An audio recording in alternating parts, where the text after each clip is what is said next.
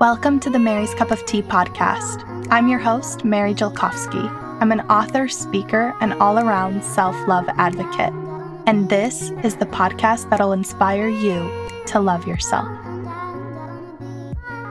Hey friends, before we begin, I just wanted to let you know that this podcast episode is sponsored by my favorite books. Not literally, but I did create a book list for you with all of my favorite books for self-love and body image and self-confidence and just overall self-healing and growth. I am a huge personal growth person, and to be honest with you, a lot of the things that I talk about come from the books that I've read. I am a big reader, and I always tell my little sister, readers are leaders. And I love audiobooks, I love books, I love Kindle, I love all the forms of books. Just give me all the goods. So I decided to create a book list for you with my top 25 favorite books. And I actually add to this list, so there's probably going to be more than 25 books on it. But I have narrowed it down to top 25 books that you need to read to start this self-love journey. I'm not saying you have to read all the books right now, but you should have this list handy dandy for when you're getting a book on Amazon or shopping in your Audible or whatever. So I've created this book list, and you can get it at maryscupoftea.com/books. And I will also put it in the show notes. And let me know how you like these recommendations by screenshotting what you're reading and tagging me in your Instagram stories. I always love seeing you use my recommendations. It just makes my whole day because we're like a little community. So anyways, maryscupoftea.com/books. Go get it. Hello, everybody. Welcome to another episode of Mary's Cup of Tea, the podcast. Today, I am with a very special friend, Jessica Flint. Jessica, welcome. Hi, Mary. I'm excited to be here. How are you? I'm so happy you're here. I think it was so aligned that we crossed paths. That's not a word. Crossed paths. Why does that sound wrong now too? A few months ago, because we are both in a similar space, and then we got connected through a mastermind program that we're in. And I am so excited for this interview because, like I said before we started recording, I'm just really selfishly looking forward to hearing your story from start to finish. Yeah, it was so serendipitous that we did get aligned in this women's group that we're a part of, because I was following you on social media for I don't know, years before. I knew who you were. And then I'm like, oh my gosh. Yeah, for sure. So cool. And yeah, me too. I've been following you since my recovery, probably 4 years ago. And I was like, wait, recovery warriors? I'm like, no way. But we'll talk about it in a second. I just want to read your bio for anybody who might be unfamiliar with you. Jessica Flint is the founder of Recovery Warriors, CEO of True Warrior, and the podcast host of the Recovery Warrior Show. Jessica is a popular speaker and teacher in the areas of self-compassion, resilience, archetypes, and personal narratives. She is dedicated to boosting the emotional intelligence and resilience of people struggling with depression, anxiety, and eating disorders. So tell us about your journey and what led to you teaching this. I'm assuming it has some personal attachments to it, but yeah, what fueled your recovery and led you on this path? Yeah, I mean, it's so funny to think that I'm on this path now, because it was, about 10 years ago, I was just getting into a PhD program in geophysics. And so I was thinking that I was going to become a professor in earth sciences. And I loved at that time, I was really into surfing, still love surfing, but that was my life revolved around the tides and the ocean. And now here I am in Austin, Texas, completely landlocked, and doing this work, this healing work, helping people recover from their eating disorders. And so for me, where it all started, I guess, was with my own personal history of food issues. And that started really early for me, around 6 years old. And it manifested more around binge eating.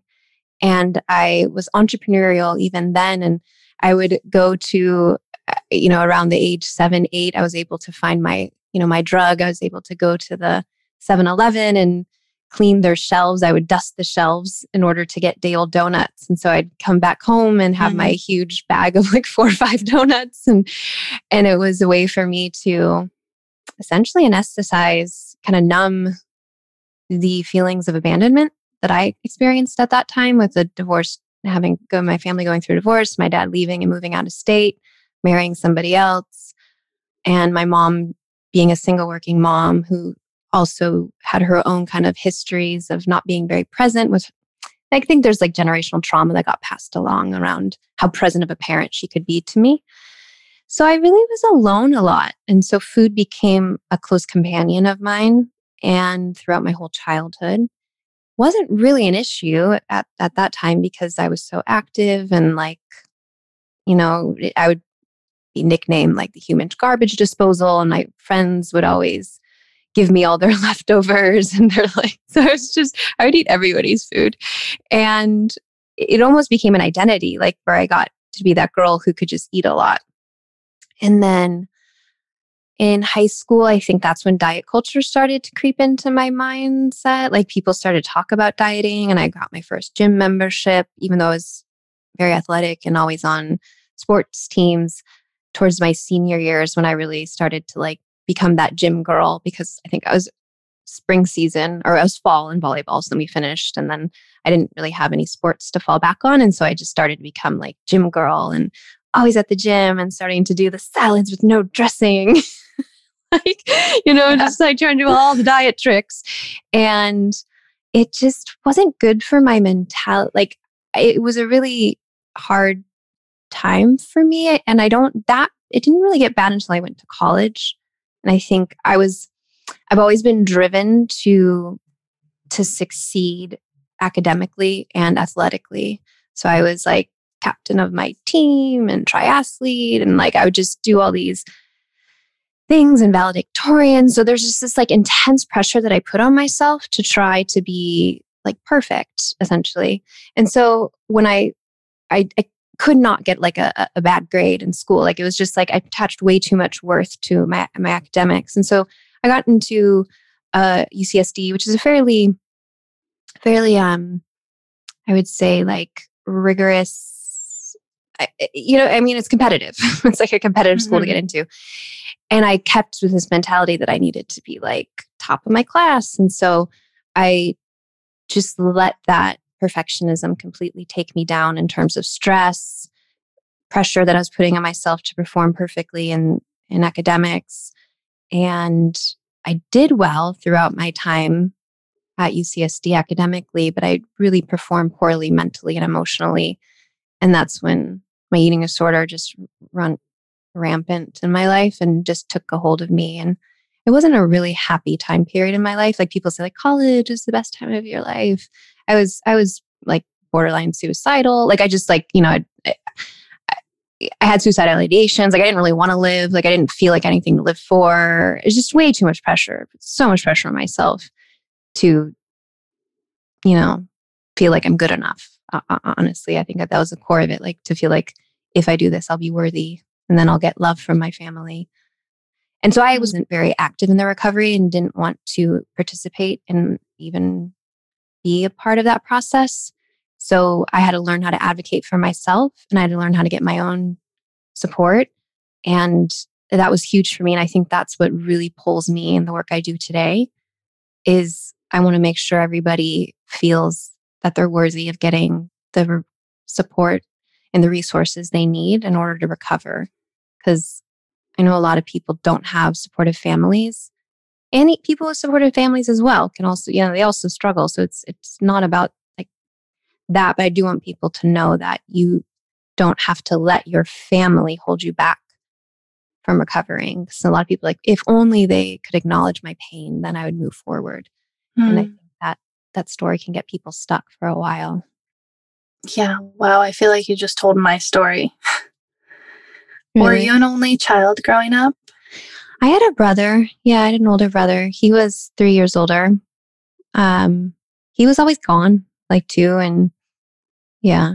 So so it's like basically an only child.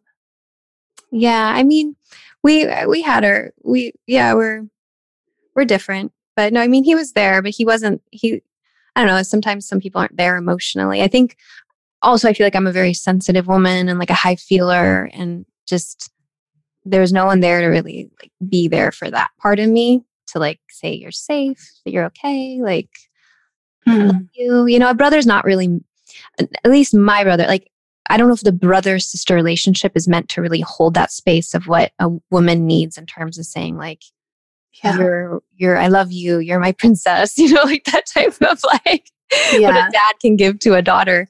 And so when a brother's, 3 years older than you, is not really equipped to like hold that space for you. Yeah, for sure. I remember my biggest pain point was like honestly being an only child for 10 years until my sister was born. And so for me, I don't know, for some reason I took that really, really harshly, just seeing everybody with siblings and always feeling so alone and being so perfectionistic about also my grades and dance and like you said, very active and trying to be perfect and basically raising myself because single mom, also working and everything. And so I remember like really wanting a sibling to like at least do life with. And now that's why I'm so attached to my sister. I was going to say, you're such a good sister. Like I love your guys' relationship. It's amazing. Thank you. Thank you. I just, one of my retreat attendees told me something that really landed with me. She said, I try to be the person that I needed when I was younger. Yes. And I was like, wow, that's profound. It's so profound. And that's actually what I do to myself to this day. Like I have like part of the identity. I like to work with like, really creating identities that help you succeed in life. And like one of mine is like, I'm my super mom. Like I am like the type of mom that I needed when I was younger. Like that's who I am to myself today. And it makes all the difference. Yeah, for sure. I love that. What was the turning point in your recovery, like in college or after the fact? When did you decide that like, hey, maybe what I'm doing is an eating disorder? Did you know that that's what was happening? I developed bulimia, and I feel like bulimia is pretty obvious that something's like off, because not people like normally don't just go and throw up what they ate. So, and it also has like a lot of shame to it. I realized that it was off once but for a while, I thought it was like me against food and like I was the problem because I couldn't just like restrict enough and I couldn't control like my food intake like I wanted to. And then when it started to get worse and worse with the bulimia is when I started like, that was just, I knew it wasn't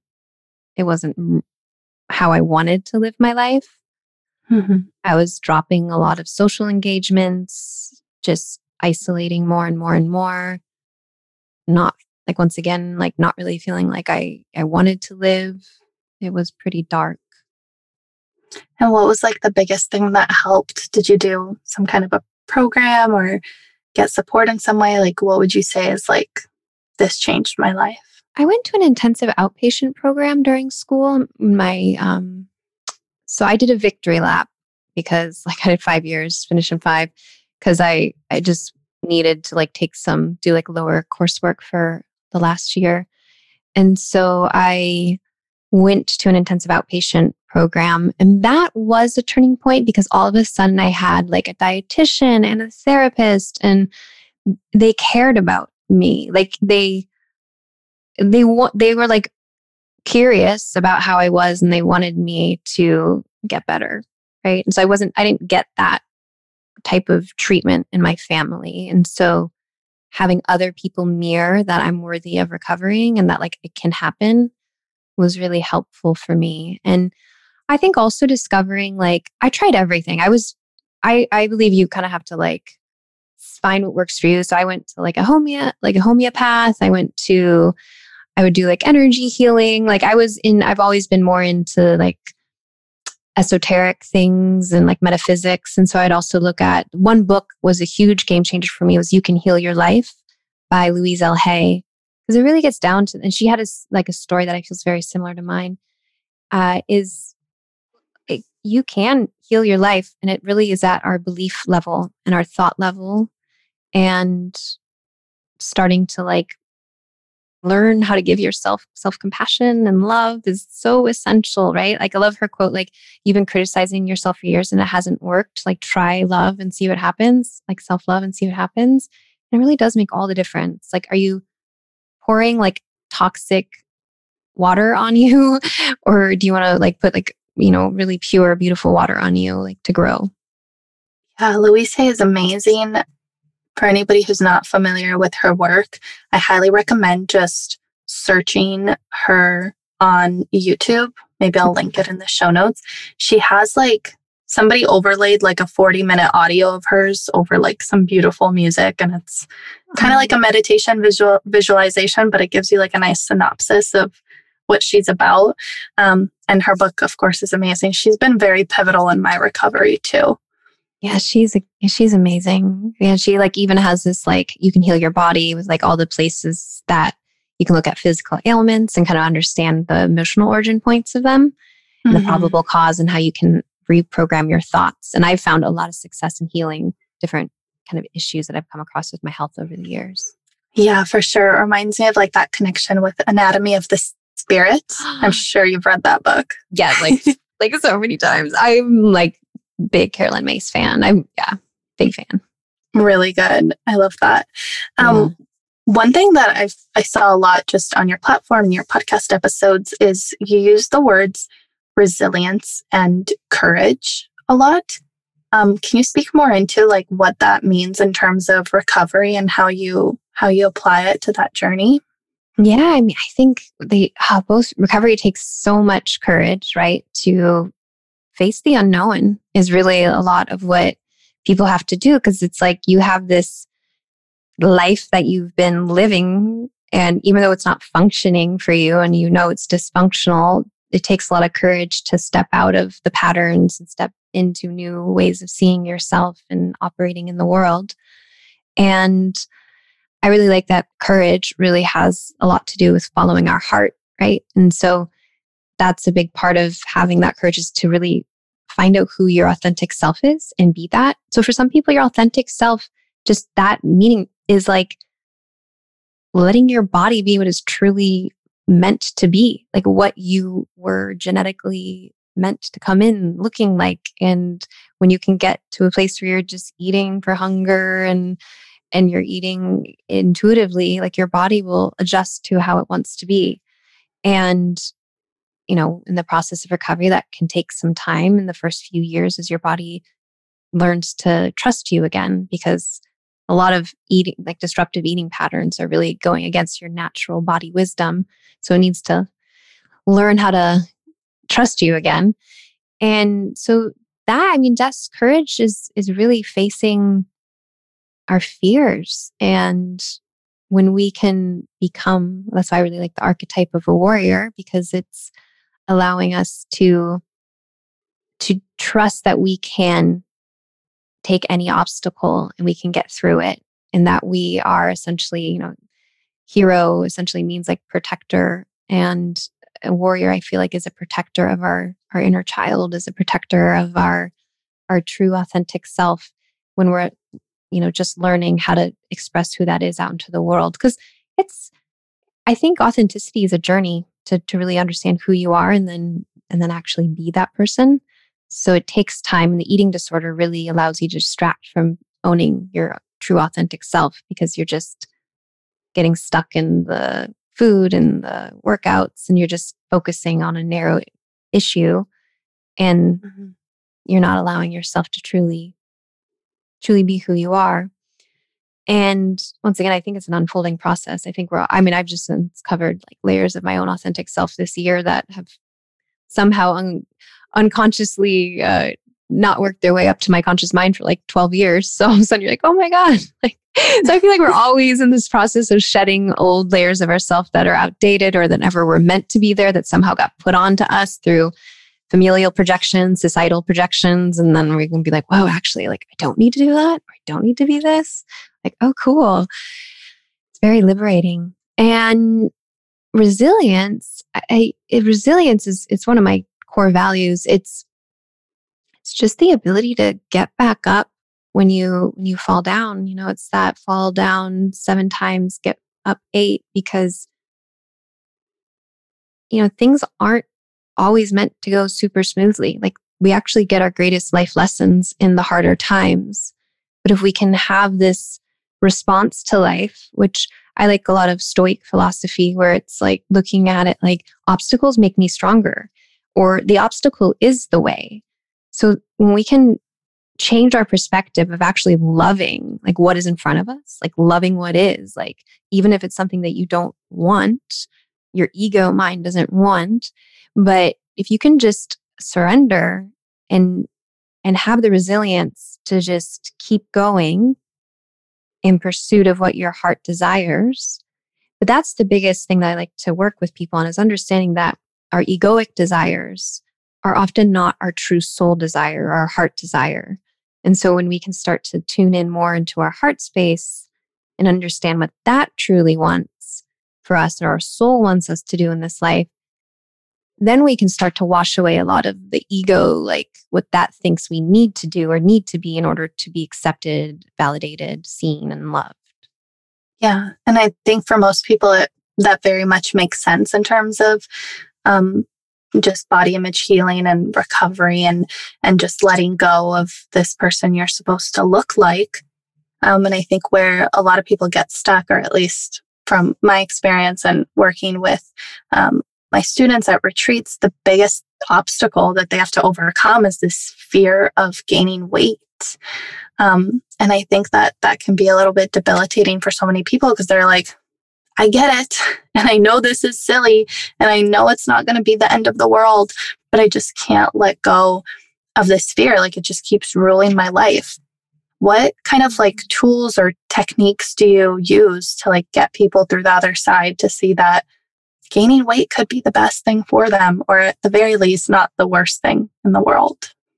Yeah, I mean, I think it's that courage to step into the unknown, to let your body, if you can trust that your body has an innate wisdom that will show itself with more trust that you give it, then you're really allowing yourself to live life when you're eating in a place where you're nourished. And it's such a small way of living in the world when you're just focusing on counting calories and not missing exercise, like workouts, in order to try to control your body. And at least for me, like that never worked, because I would end up binging and then purging and then feeling a lot of shame. So I know that's the fear, and a lot of people actually do experience, because their body is adjusting, that they actually do start to gain more weight when they start the process, because the body's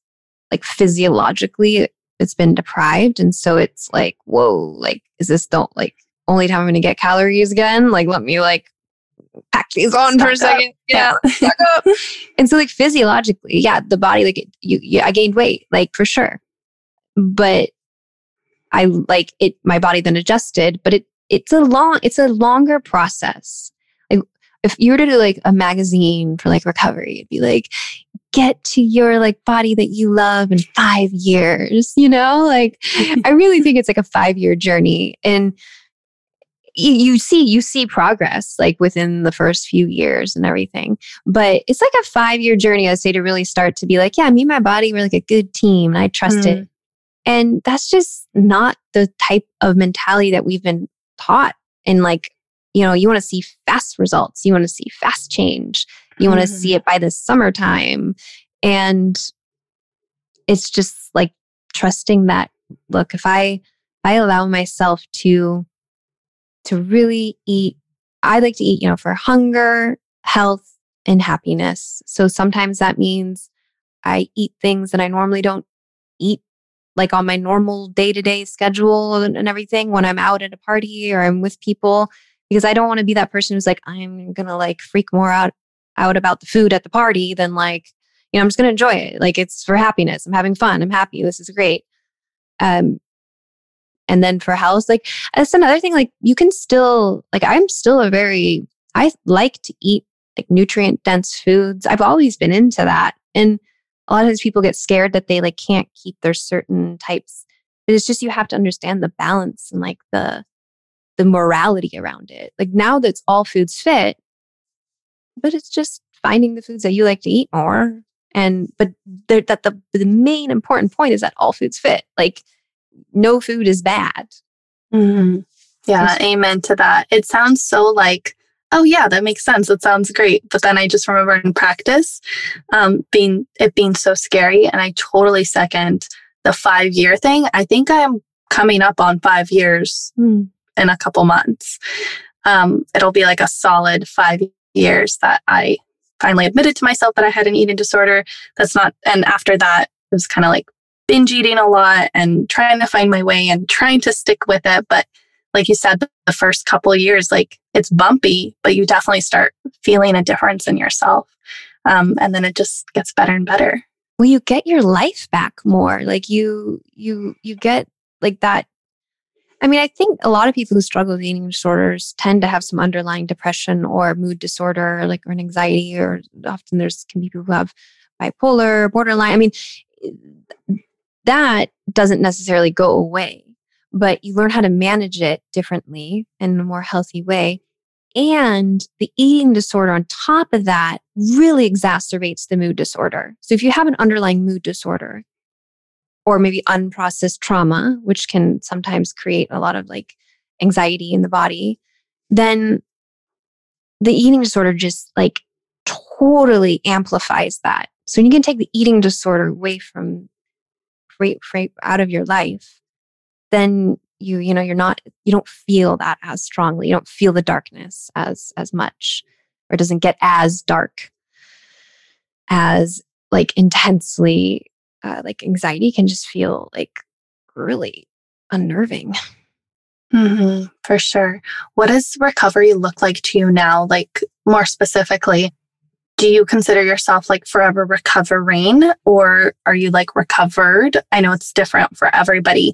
Mm-hmm. And, now it's been years, right? Many, many years. And, do you what does that feel like to you? Do you even think about it? Do you aside from the work that you do with your students, do you even feel like you ever had an eating disorder? What does that look like for you personally? Yeah. I mean, so I went to it's been about 15 years since I went to that outpatient program. So I mean, I believe in recovered completely personally. With the food issues, I would never dream of engaging in any of the behaviors. And I just have such an effortless relationship with food. It's really nice. I love it. Just eat when I'm hungry, stop when I'm full.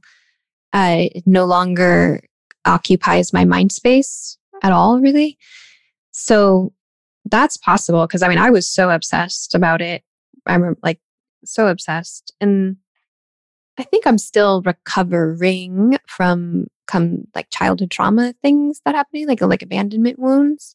So that's something I feel like we can still all if you had a hard things that happened in the past, certain events or just experiences, I feel like that's an unfolding process. And really in the past 4 years, I've been able to access my shame that I think was unconscious for most of it. Or it was unconscious for most of my life, how much shame I still had caked around my heart.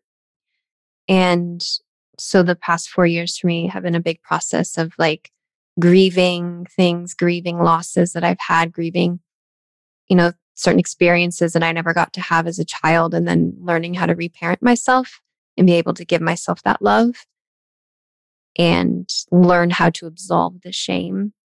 Because when the shame's within us, then we end up still having experiences outside of us that can create the shame story, that can bring the shame story out, right? I truly believe that what's within gets mirrored out, in the outer world. So our outer world will mirror our inner world. So whenever there's something in your outer world that's not functioning, you really do the work in your inner world, and then that changes.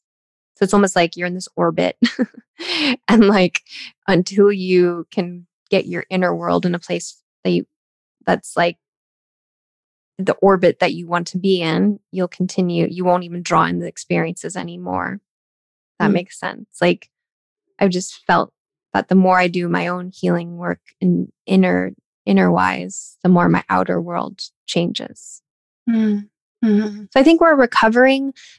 Most of the time, the eating disorder is some way that someone's coping with a life disorder or a soul disorder, something that they're just not in alignment with.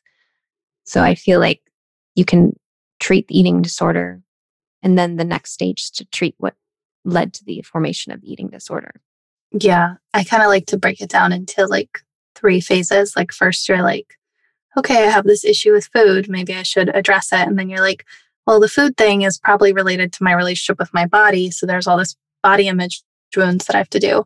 And I know Brene Brown made a joke that's like, if you're a woman in the Western world, you've probably had to do your fair share of body image work. Yeah. And then you break through that and you're like, ah, fuck. There's all these other things. Like, what? That's not how it was supposed to go. But I think that that is the most beautiful and like growth part of the journey, because you're so far past the food and body and you totally see how it's played into all these other things. But now you're able to uncover and discover and recover from all the things that were underneath all along. Yeah. And that's I think it's an ongoing thing, really. Yeah. I don't think our wounds necessarily, there's like completely heal themselves. Like, I think there's like major healing work you can do, but that is something I think we sometimes look at other people and we feel like they're so evolved and that they don't struggle or they don't feel shame or they don't like have underlying wounds that can get aggravated. So that's just us projecting onto them. That like, so really it's an ongoing thing. And that's, I think, the part that recovering is ongoing in that sense, both from food and body, like over exercise, that can be recovered, period. Yeah. Yeah. I couldn't agree more. You are a very spiritual person.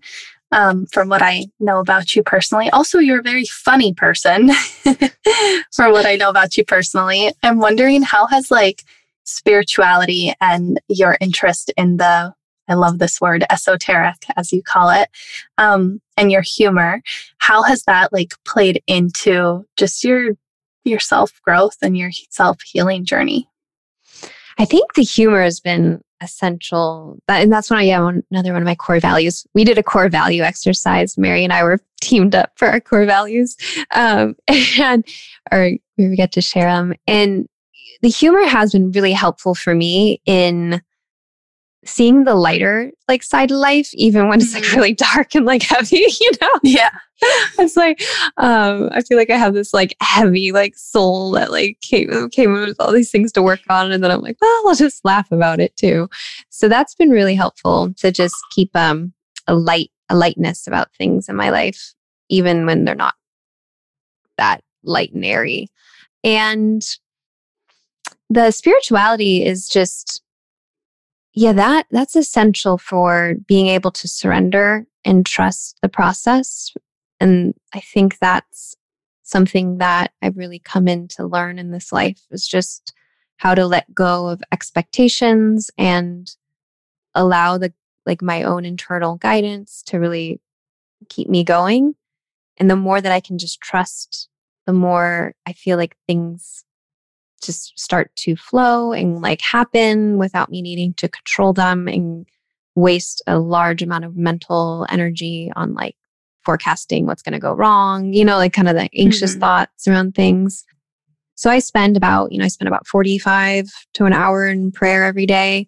I'm not religious. I'm like spiritual. I just do believe in like higher forces that guide us and me. And so I make sure that my spiritual practice is something I turn to on a daily basis to really, I like to say like, that this comes a lot from the work Carolyn Myss, Anatomy of the Spirit, like my will, not your will. Like, because I feel like I'm a really willful person at like personality wise, like just don't want to give up. And like, I will just like put my will onto something. And I'll just like, like, and then when I can just take like, okay, maybe I'm going like the wrong direction right now, like your will, not my will, like divine will, not my will.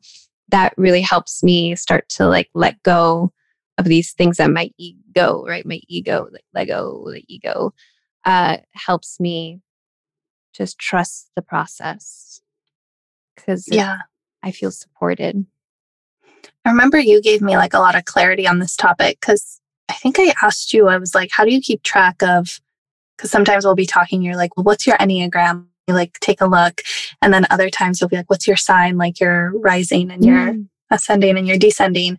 And then I think something came up about human design, but you're like, no, I haven't fucked with human design. Have you? Oh, I fucked with human design, yeah. Oh, you have, of course. Okay. Who am I thinking? So there was all these things, and it was like the personalities and the astrology and the human design, and then just other aspects of like this kind of spiritual healing world. And I told you something along the lines of like, I get really overwhelmed because I feel like I'm having an identity crisis. And you said something way more eloquent. So I'm totally butchering it. Maybe you could correct me, but something along the lines of like, you're like, I really see them as like in harmony. And I thought of that because you said, I feel like my personality is very willing, but then my like charts and other way tell me to surrender. And so it totally makes sense. Like, then you're like, oh, I get it.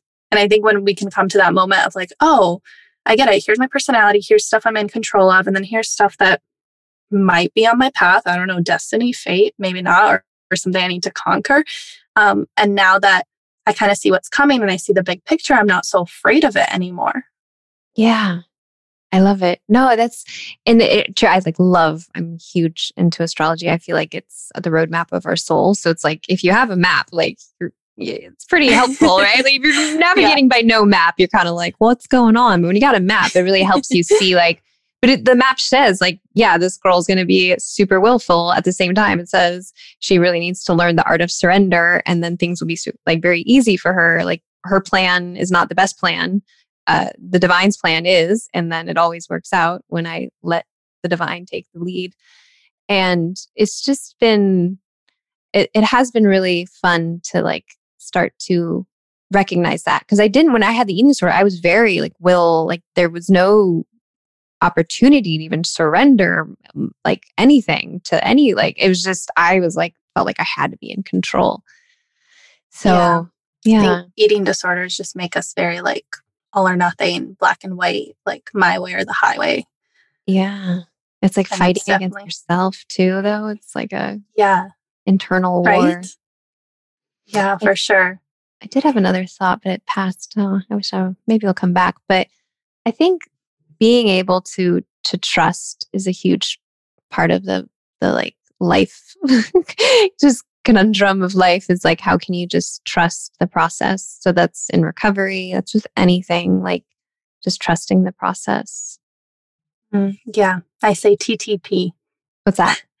Trust the process. Oh.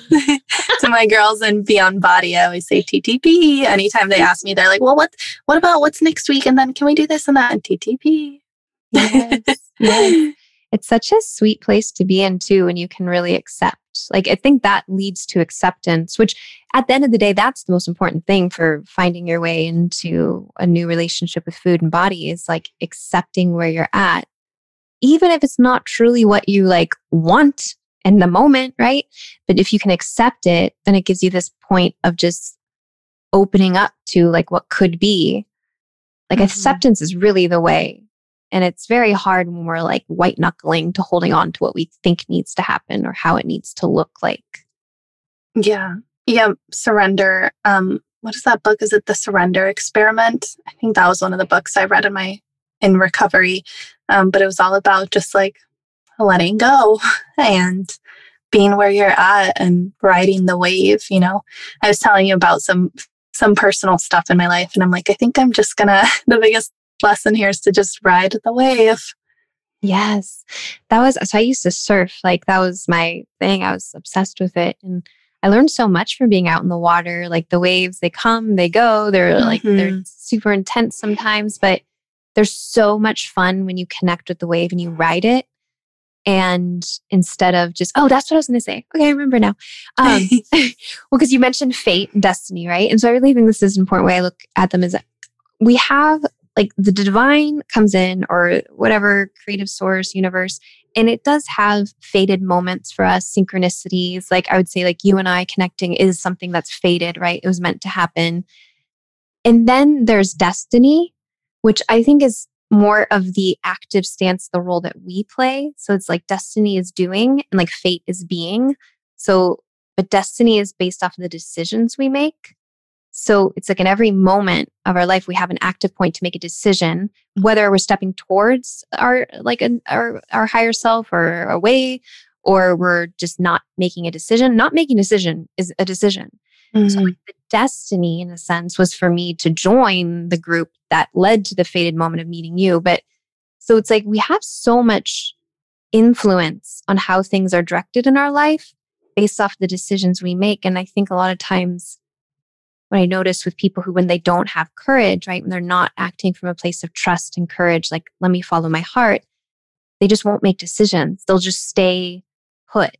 And it's almost like there's this beautiful river that's taking you along on this journey, and you just hold on to a branch on the side of the river because you don't trust that. You're like, but what happens if there's a waterfall down there? And what happens if there's this down there? And I don't know what's like, I don't know if I'm going to hit a rock. And it's like, well, you don't know, but like, you're just going to stay stuck at this one point. And we can do that in our life. We don't, the divine's not, I mean, sometimes maybe it'll like sweep you off and throw you in, and then you have to find another branch if you're too afraid to continue on your soul's journey. But the more you can just like have fun with it and just acknowledge, yeah, I may hit a rock, I don't know, but I also may come across the most amazing, epic adventure of my life. And that's the destiny. There's making that decision though, to get out of your little frightened corner that you're stuck in because you don't know what's going to happen next. I love that. May hit a rock, or I may stumble on the most epic adventure of my life. I want to recover. Wow, that is in my head. Yeah, I did. I want to remember the distinction that you highlighted between fate and destiny. Could you just reiterate? So fate is... So fate's being. Yeah, it's being. It's more of that kind of feminine quality. It's more of like it just happens, right? So fate happens. It's external events. It's meeting people. It's serendipitous things, synchronicities. Destiny is doing. So fate is being and destiny is doing. I see. I love that. I love that distinction so much. I'm very like nerdy about like words and how language like shapes how we see and think about things. So that really resonates with me. And that's when we're the co-creators in that sense. Like the co-creation happens from our decisions, which you can think destiny doing decisions, fate being just allowing something in. Love that. I love that. So your app, you have an app called Rise Up Plus Recover, Rise Up and Recover. It has over 3 million downloads. That means 3 million warriors, right? Yeah. I mean, it's been out for a while. That's so amazing. Yeah, it was cool. That's where I started my journey, is like making the app. So it was this idea that I got when I was a seagoing oceanographer, and just like one day out at sea, it was just like, you should make an app.